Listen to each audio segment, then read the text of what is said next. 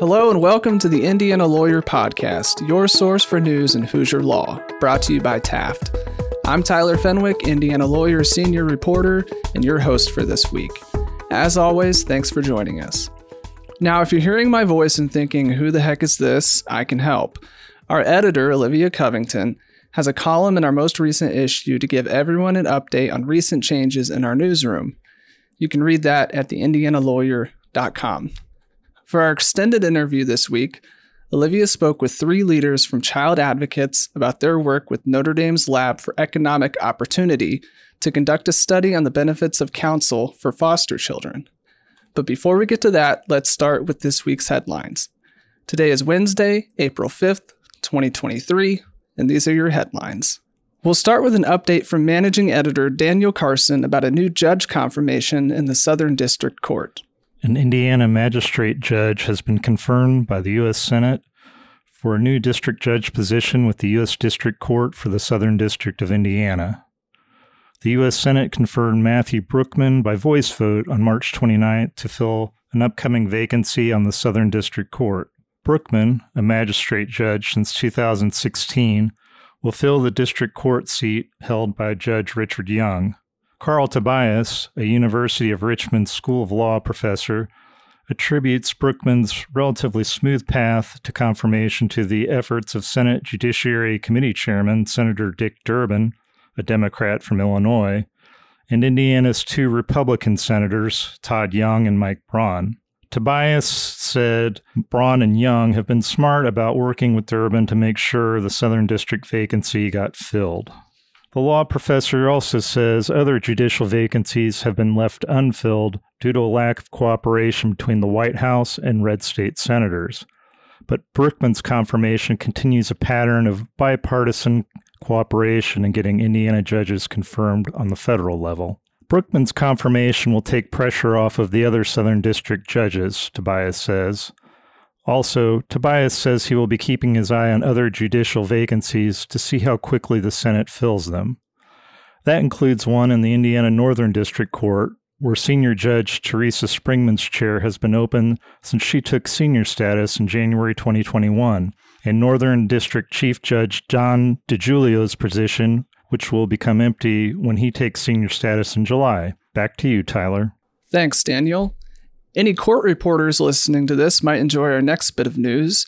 After lots of pushback, the Indiana Supreme Court will allow shorthand and stenography as long as there's also an audio recording.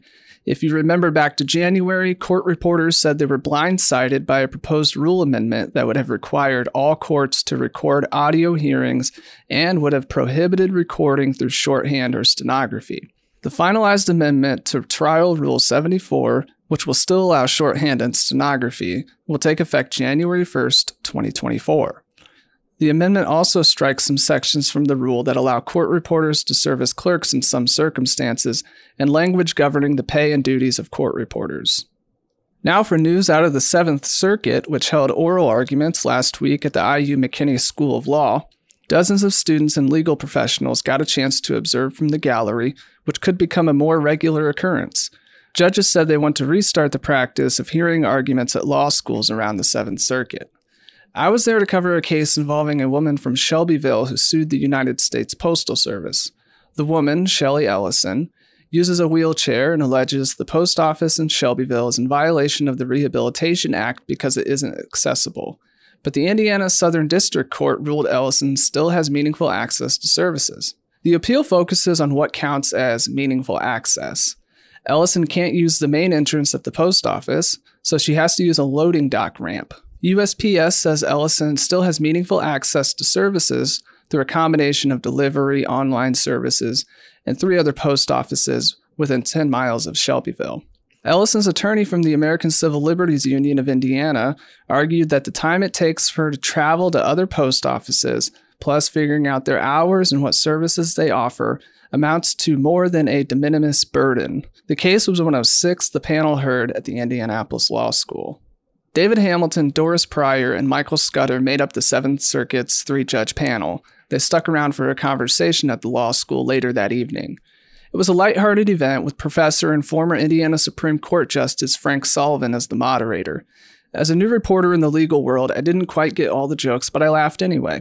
Judges discussed how they worked together, offered tips for attorneys, and talked about former 7th Circuit judges. Judge Scudder had the most interesting comment of the evening when he talked about why the 7th Circuit hears arguments in all counsel cases. He used the example of someone who is challenging their sentence and said, quote, "There's a human being that is serving the time." He said giving that person their day in court, quote, "has a value above and beyond whether our minds are likely to be changed in the appeal," end quote. Now we'll go over to reporter Alexa Shrake to tell us about a new problem-solving court in Allen County. Allen County has created a new family domestic violence problem-solving court. The goal is to provide support, recovery, and services to survivors and perpetrators of domestic violence and their families. This is the 8th problem-solving court in Allen County. It has received a provisional certification from the Indiana Supreme Court. Judge Lori Morgan oversees the court, which serves parents, guardians, custodians, and children that have been entered into the Child in Need of Services system. Last year, there were 472 CHINS cases filed in Allen Superior Court. Each of those cases involved allegation of abuse or neglect. Morgan said in a news release that they hope to bring families together in healthy ways through the problem-solving court. The program can last between 8 months to 2 years. The participants will benefit from a variety of therapeutic support resources to handle domestic violence, substance abuse, and mental health issues. Notably, while parties are participating in the program, a CHINS case will not proceed to termination of parental rights. Back to you, Tyler. Thanks, Alexa. Now for a somewhat similar story. The parents of a child who was removed by the Department of Child Services for 3 months as an infant reached a $750,000 settlement with the agency last month. The parents sued in the Indiana Southern District Court after DCS removed their 6-month-old, who was in the hospital with a fractured arm. Although a doctor noted the injury was unusual for a child that age, the complaint said multiple evaluations found no signs of abuse or other trauma. Still, DCS removed the child and placed him with his grandparents. A DCS caseworker was also accused of repeatedly telling the parents they didn't need a lawyer, which is how they ended up in a detention hearing with no counsel. Although it settled, the agency denied violating the family's constitutional rights. Now we'll go back to Daniel for an update on legislation at the State House. Proposed legislation in the Indiana legislature has put a spotlight on 2 schools of thought when it comes to investing public pension funds. One bill out of a handful of similar pieces of legislation is Senate Bill 292, introduced by Senator Travis Holdman, a Republican from Markle, who describes the legislation as codifying public pension investment principles that focus on bringing the highest rate of return. Forbes defines ESG strategy as investing in companies that score highly on environmental and social responsibility scales as determined by third parties. Holdman says he doesn't believe ESG, the hot-button acronym for environmental, social, and governance factors, should be used to govern the investment of public funds. But Democratic politicians are advocating in favor of ESG investment strategies. In Indiana, Holdman's Senate Bill 292 passed the Senate in February and has been referred to the House Financial Institutions Committee. On the House side, House Bill 1008, the ESG investing bill getting the most attention in Indiana, passed the House among mostly party lines in late February, with Democrats united in opposition. HB 1008, authored by Representative Ethan Manning, a Republican from Logansport, has been referred to the Senate Committee on Pensions and Labor. The concepts of Senate Bill 292 and House Bill 1008 are essentially the same, requiring fiduciaries of public pension funds to act solely in the financial interest of the participants and beneficiaries of the public pension system. In other words, ESG investing would not be allowed for the Indiana Public Retirement System or Indiana State Police Pension Trust. Charles Baldwin, a shareholder in Ogletree Deacon's Indianapolis office and a leader of the firm's environmental, social, and governance practice group, says the concept of environmental, social, and governance investment is relatively new. Politics can get in the middle of ESG investing decisions, Baldwin added, with some investment funds practicing ESG principles and others steering away from them and focusing solely on getting the highest returns possible. Indiana's potential move to restrict ESG investing of its roughly $45 billion in pension funds comes as President Joe Biden is taking a decidedly different tack. In the first veto of his presidency, Biden on March 20th sought to kill a Republican measure that bars the government from considering environmental impacts or potential lawsuits when making investment decisions for Americans' retirement plans, according to the Associated Press. Dimitri Kaiser, a communications specialist for the Indiana Public Retirement System, says the House bill could increase the administrative costs of administering public pension funds. Holdman says he expects to see a public pension investment bill passed in Indiana with strong legislative support. Back to you, Tyler. Thanks, Daniel. To wrap up today's headlines, I'll tell you about a story I'm working on for our April 12th issue. William Lavalle Rivera and Shahad Jaziri are wrapping up a year-long internship with the Indiana Southern District Court. The Model Diversity Internship Pilot Program is meant to foster diversity in the judiciary. The program is funded by the Administrative Office of the United States, which paid for one of the interns. But it turned out to be a difficult task trying to choose between William and Shahad as the finalists. So Chief Deputy Clerk Allison Chestovich said the court decided to fund a second intern on its own. For William, the internship has been a chance to see the inside of the judicial system and confirm that, yes, judges are human too. To learn more about this, read my story in the April 12th issue of the Indiana Lawyer. Okay, that'll do it for headlines this week. As always, if you want more legal news, theindianalawyer.com is the place to go. Stick around after our sponsor break to hear this week's extended interview.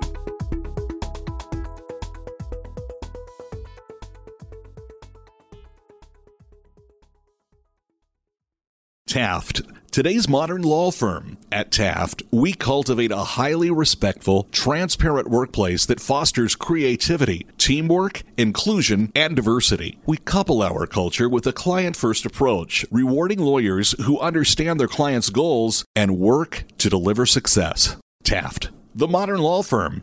To learn more, visit taftlaw.com. For this week's extended interview, I'm joined via Zoom by Cindy Booth. Happy to be here. Rachel Walensky. Hello. And Phyllis Armstrong. Hi. All of Child Advocates, who are going to tell us about their work with Notre Dame's Wilson Sheehan Lab for Economic Opportunities, also known as the LEO Project. Through their project, the Child Advocates team is studying the impact of providing counsel to kids in the foster care system. Cindy is Executive Director of Child Advocates, Rachel is an attorney with the Direct Representation Program, and Phyllis is Vice President of Program Operations. So let's dive into the first question. Tell me about Notre Dame's LEO Project. Well, we're really excited about this opportunity. I'll start and they'll fill in because they're the real workers in this project. LEO, the Lab for Economic Opportunity, has been studying the effects of human services interventions on poverty and people experiencing poverty. And they have had their eye on what happens with youth in foster care for quite a while. So we were connected with them when they heard about our direct representation program, which Rachel runs, and what effect our work with foster youth has on their futures. And so we were really delighted to have this opportunity to work with them. It's an intensive research project that Rachel and Phyllis can tell you more about. And it's just the perfect time with everything that's going on in Indiana right now about counsel for children for us to have this project. Phyllis, anything to fill in? There's so much. We will be working with certain judges, and the judges are going to be referring individuals to child advocates for legal representation, really just evaluating the benefit of having an attorney for children in the foster care system, mainly older children, versus those kids who don't get attorneys, which right now in Indiana is most kids do not get attorneys, versus other states where most kids do have attorneys. I think we're really excited to have the fact that we have the experience and depth of the experts in research from LEO for free. Like, it's just an amazing opportunity to do an impact study. We haven't been a part of one like this before, and I'm not sure that there has been one exactly like this across the country even. So we are just excited to be able to harness their expertise and get to work studying what we've been doing for a while.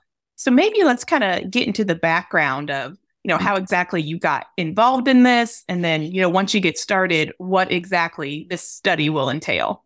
So I'll start answering then, Rachel and Phyllis, I'd like to fill in. So we were the best interest advocate in Marion County for many years. And as best interest advocate, we looked at many aspects of a child's life. And early on, we were looking at times when we thought an attorney was needed for this child to further whatever issue they had on. At the very beginning, it was things like if they had property left to them, we need to put something in trust, or if they were immigrants and we needed to do a special immigrant juvenile status. Less so, it was about us having an attorney representing them in their child in need of services case, which we call a CHINS case. But about 3 years ago, we decided that we would see how it would work to have a pilot project, which we quickly put into a program and got it funded, to have attorneys for young people in the child welfare system. And we asked Rachel to come over to us from the public defender side because she is a passionate, zealous advocate for clients' rights. And we felt that was a really important aspect of having attorneys for children in CHINS cases. And so she came to our office, and that was about 2 or 3 years ago, right? Yep, about 2.5. Yeah. And so she's been diligently working with a couple of other attorneys on those cases right now. I mean, before we even had the Leo project. So I don't know, Rachel, if you want to talk a little bit about that. Yeah, well, and I just want to, say from my perspective, I worked with juveniles who are in the delinquency system for over 12 years, and I was very passionate about that work. And when you look at a kid in the delinquency system or anyone in the criminal justice system, they have a lawyer, right? Because we know as lawyers, we all went to law school, and like lawyering 101 is if somebody's going to deprive you of your liberty, due process requires that the state give you a lawyer, right? That's just like how we know whether you pay for a lawyer or whether you get one for free. That's the difference. It's a deprivation of liberty. And so you see kids in the delinquency system being placed in these locked facilities. And these are private locked facilities around our state. And they are just like prison. I have had many clients who would prefer to go to DOC rather than go to some of these locked residential facilities for whatever reason. And of course, in the delinquency system, as an attorney, my clients, they received due process, right? They had a lawyer. They had me from the beginning of the case. Prior to that initial hearing, they met with me. I raised arguments. I was at sentencing hearing. They decided to plea or go to trial. All of that complied with due process. And then I'm sitting over there in the public defender agency, and I'm seeing all of these child welfare kids in the same residential, locked, private facilities that my delinquency kids are. They have the same rooms, the same staff, the same requirements, the same all of that in this secure, deprivation of liberty kind of placement, and they did not get a lawyer. And it just felt so wrong. So when Cindy opened up this opportunity to come and represent child welfare kids, I thought it was just an incredible program that I wanted to be a part of. I would also note, we talk a lot about residential facilities, but children in child welfare cases are also put on what would be probation requirements. We don't say that they're probation requirements, but when you're ordered into therapy and you don't want to go, that's a probation requirement. When you are ordered into certain other services, when you're ordered that you can't watch certain things on TV, that you can't dye your hair a certain color because your bio mom who you haven't lived with for 3 years doesn't agree. All of these things feel like probation requirements. And frankly, coming from the delinquency system, they are the exact same requirements that probation would put on my clients. And again, no attorney, it just didn't feel, it felt like a deprivation of liberty without due process. And, I understand in our system, we do provide guardian language MCASAs, but they are a separate party from the child. And they are also not normally attorneys. So that was why I think Cindy and Phyllis and others also felt the need. And that was certainly the reason I came over. So we have been representing, to answer your question, we have been representing clients for the last 2.5 years in their child welfare cases, and really been seeing how beneficial attorneys can be for anywhere from, asking or filing motions for a child to go to some kind of extracurricular activity that otherwise they would not be able to do, whether that's football camp. I recently horseback riding lessons. And these things are really coping mechanisms as well for kids. They are extremely important for their brain development and to deal with the trauma that many of them have been exposed to. But then also filing and litigating termination of parental rights hearings as well. So we do it all, and so far have seen very positive effects for our clients. And I'll just add real quick, and I don't know, Phyllis, if you want to hop in here too. When we created the direct representation program, we knew we could not represent all children. We had a limited capacity. And so we utilized the Supreme Court Advisory Commission for Guardian ad litem Causa, their standards for when an attorney would be a good idea for a child or a youth in foster care. I don't know, Phyllis, I see you nodding your head. So yes, please go ahead. No, that's what I was going to absolutely add. We follow the best practices that were put out by that commission. And initially, our work really was focused on children who are in what we call Chin 6. So that's children who've been alleged to be a danger to themselves or others, children who've been human trafficked, and there are allegations of human trafficking in the case, kids who have immigration issues. Those were like the three prime areas that we, started. Like they very obviously needed legal advice and legal assistance. And so those cases were the ones that we began the work in. And of course, it expanded from there. But again, it was very much consistent with those best practices that were put out by the Supreme Court Advisory Commission on GAL CASA.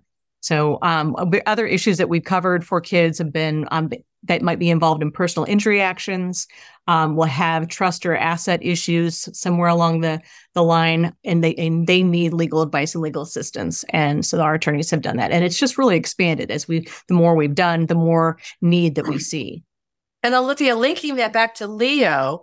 Mm-hmm. So when they came to us and said, we'd like to, have a foundation piece of research for this movement for attorneys for kids in Chin's cases, they looked at the same things that we did. It felt like we were going through the same analysis. And so I predict that the research project that Rachel and Phyllis will be doing will have some of the same parameters that we put on our program. Older youth, I'm not sure what that age will be, and those kinds of things that we looked at. So we're really excited about this opportunity. It was just so fortuitous that it came at this time.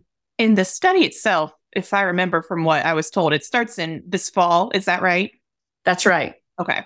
So can you kind of walk me through the logistics, and maybe you don't have them all worked out, but how you think this is going to work when you get started?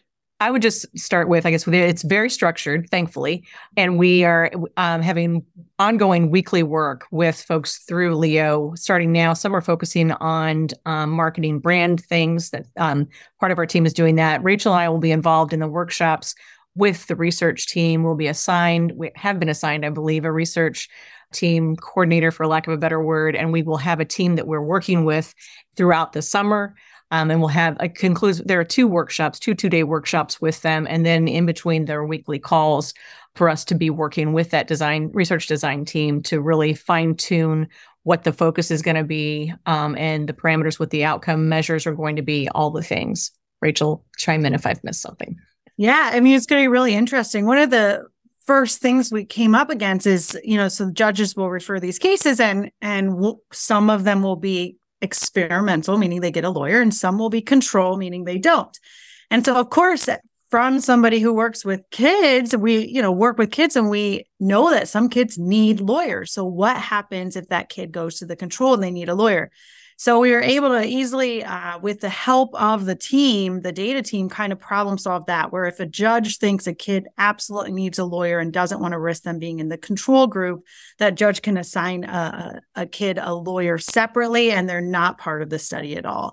So I know we're going to just come up more and more, because we absolutely are focusing on the best interest of the children. Our best interest is what kids want, but it's still what we're doing, which, is best for kids.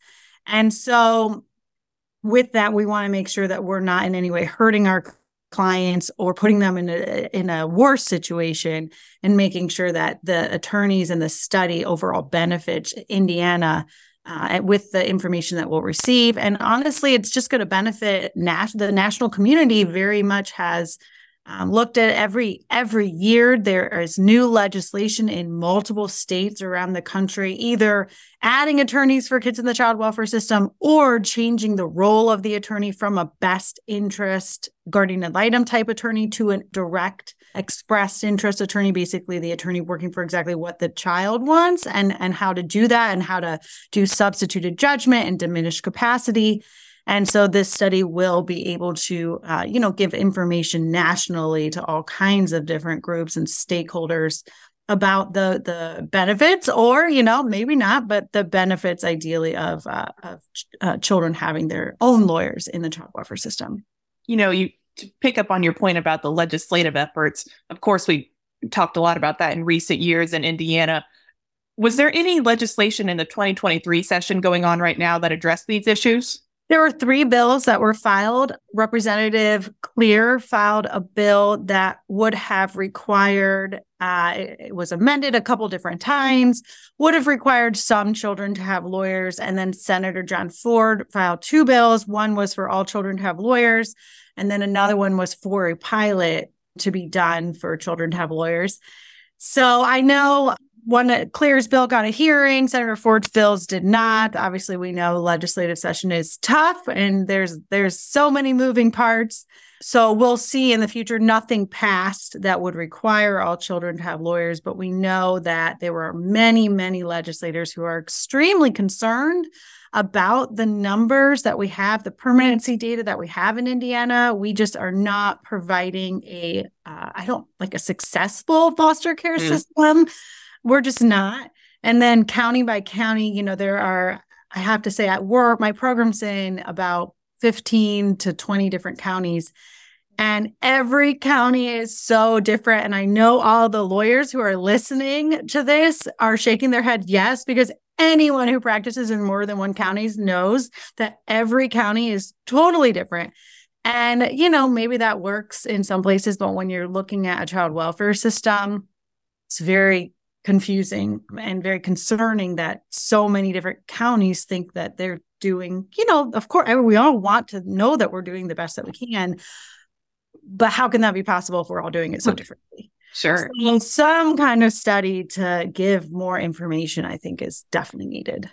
And Olivia, I think it's important to note, this is the first study of its kind that is comparing attorneys to no attorneys in a randomized controlled trial. That has not happened before. There have been some qualitative studies and another study out of Palm Beach, Florida, but this is the first time that we will be looking at what are the results if you have an attorney compared to not having an attorney. And I know it's still very early in the process, but do you have any predictions or any inkling of what you think you might see come out of this? So we have kept our own data. Of course, our program at Child Advocates is small. So we have found state savings, and we've also found that most of our cases have been out of Marion County. And so compared to Marion County numbers, which Marion County puts out the numbers of days out of home for their DCS youth. And so compared to those days, our days are shorter. So children achieve permanency faster if they've had a lawyer through Child Advocates. But we can't, it's not a randomized controlled study. It is just comparing our data for our youth that we represent compared to the DCS data that they put out for the community. So it's nothing that we can, totally hang our hats on, but certainly, and then the financial savings, of course, these residential facilities cost around $500 a day. Wow. A day. So every child, and it's taxpayers, it's all of us. We are paying for those. So at multiple different times, I have argued for youth to not go to a residential facility, whether I find a relative caregiver that nobody else was looking into, or whether just, a successful argument for them to stay with their current caregiver. And anytime I'm the only one arguing for that, and I'm really sure if I was not arguing for that, they would be in a residential facility, that's easily $150,000 right there.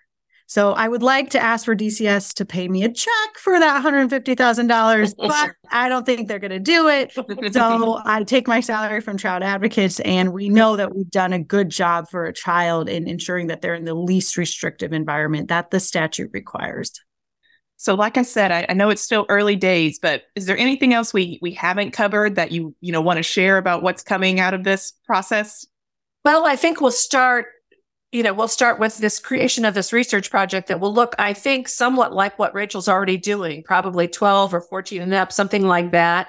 And as we said, right now we're working on having judges around the state wanting to be a part of it. And we've been really pleased by the number of judges who've said, we want to be a part of this project. They think it's prestigious as we think it's prestigious to do that. So we're really excited about that piece of it. I don't know what these guys are anticipating because they're going to do all the work on the research project. I think we're just excited about just spreading awareness about it through this work.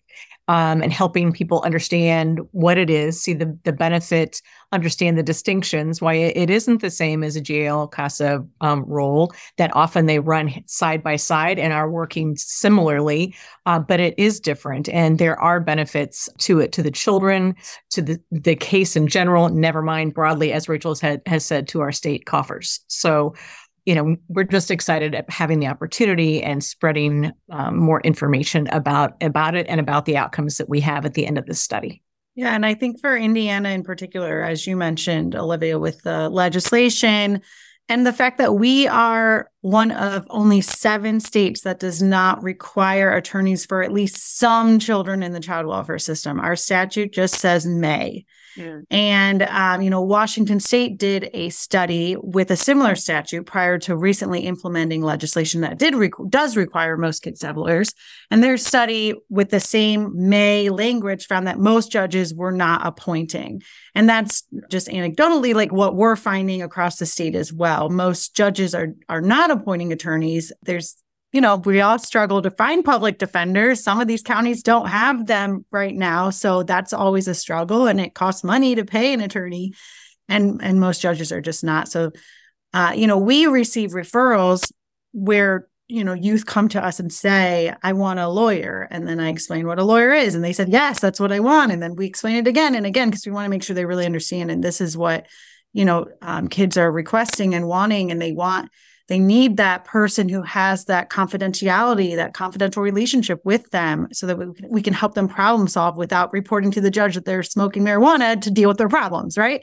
That kind of zealous representation that they want somebody in a suit sitting next to them in court and advocating for exactly what they want in a way just like they said it.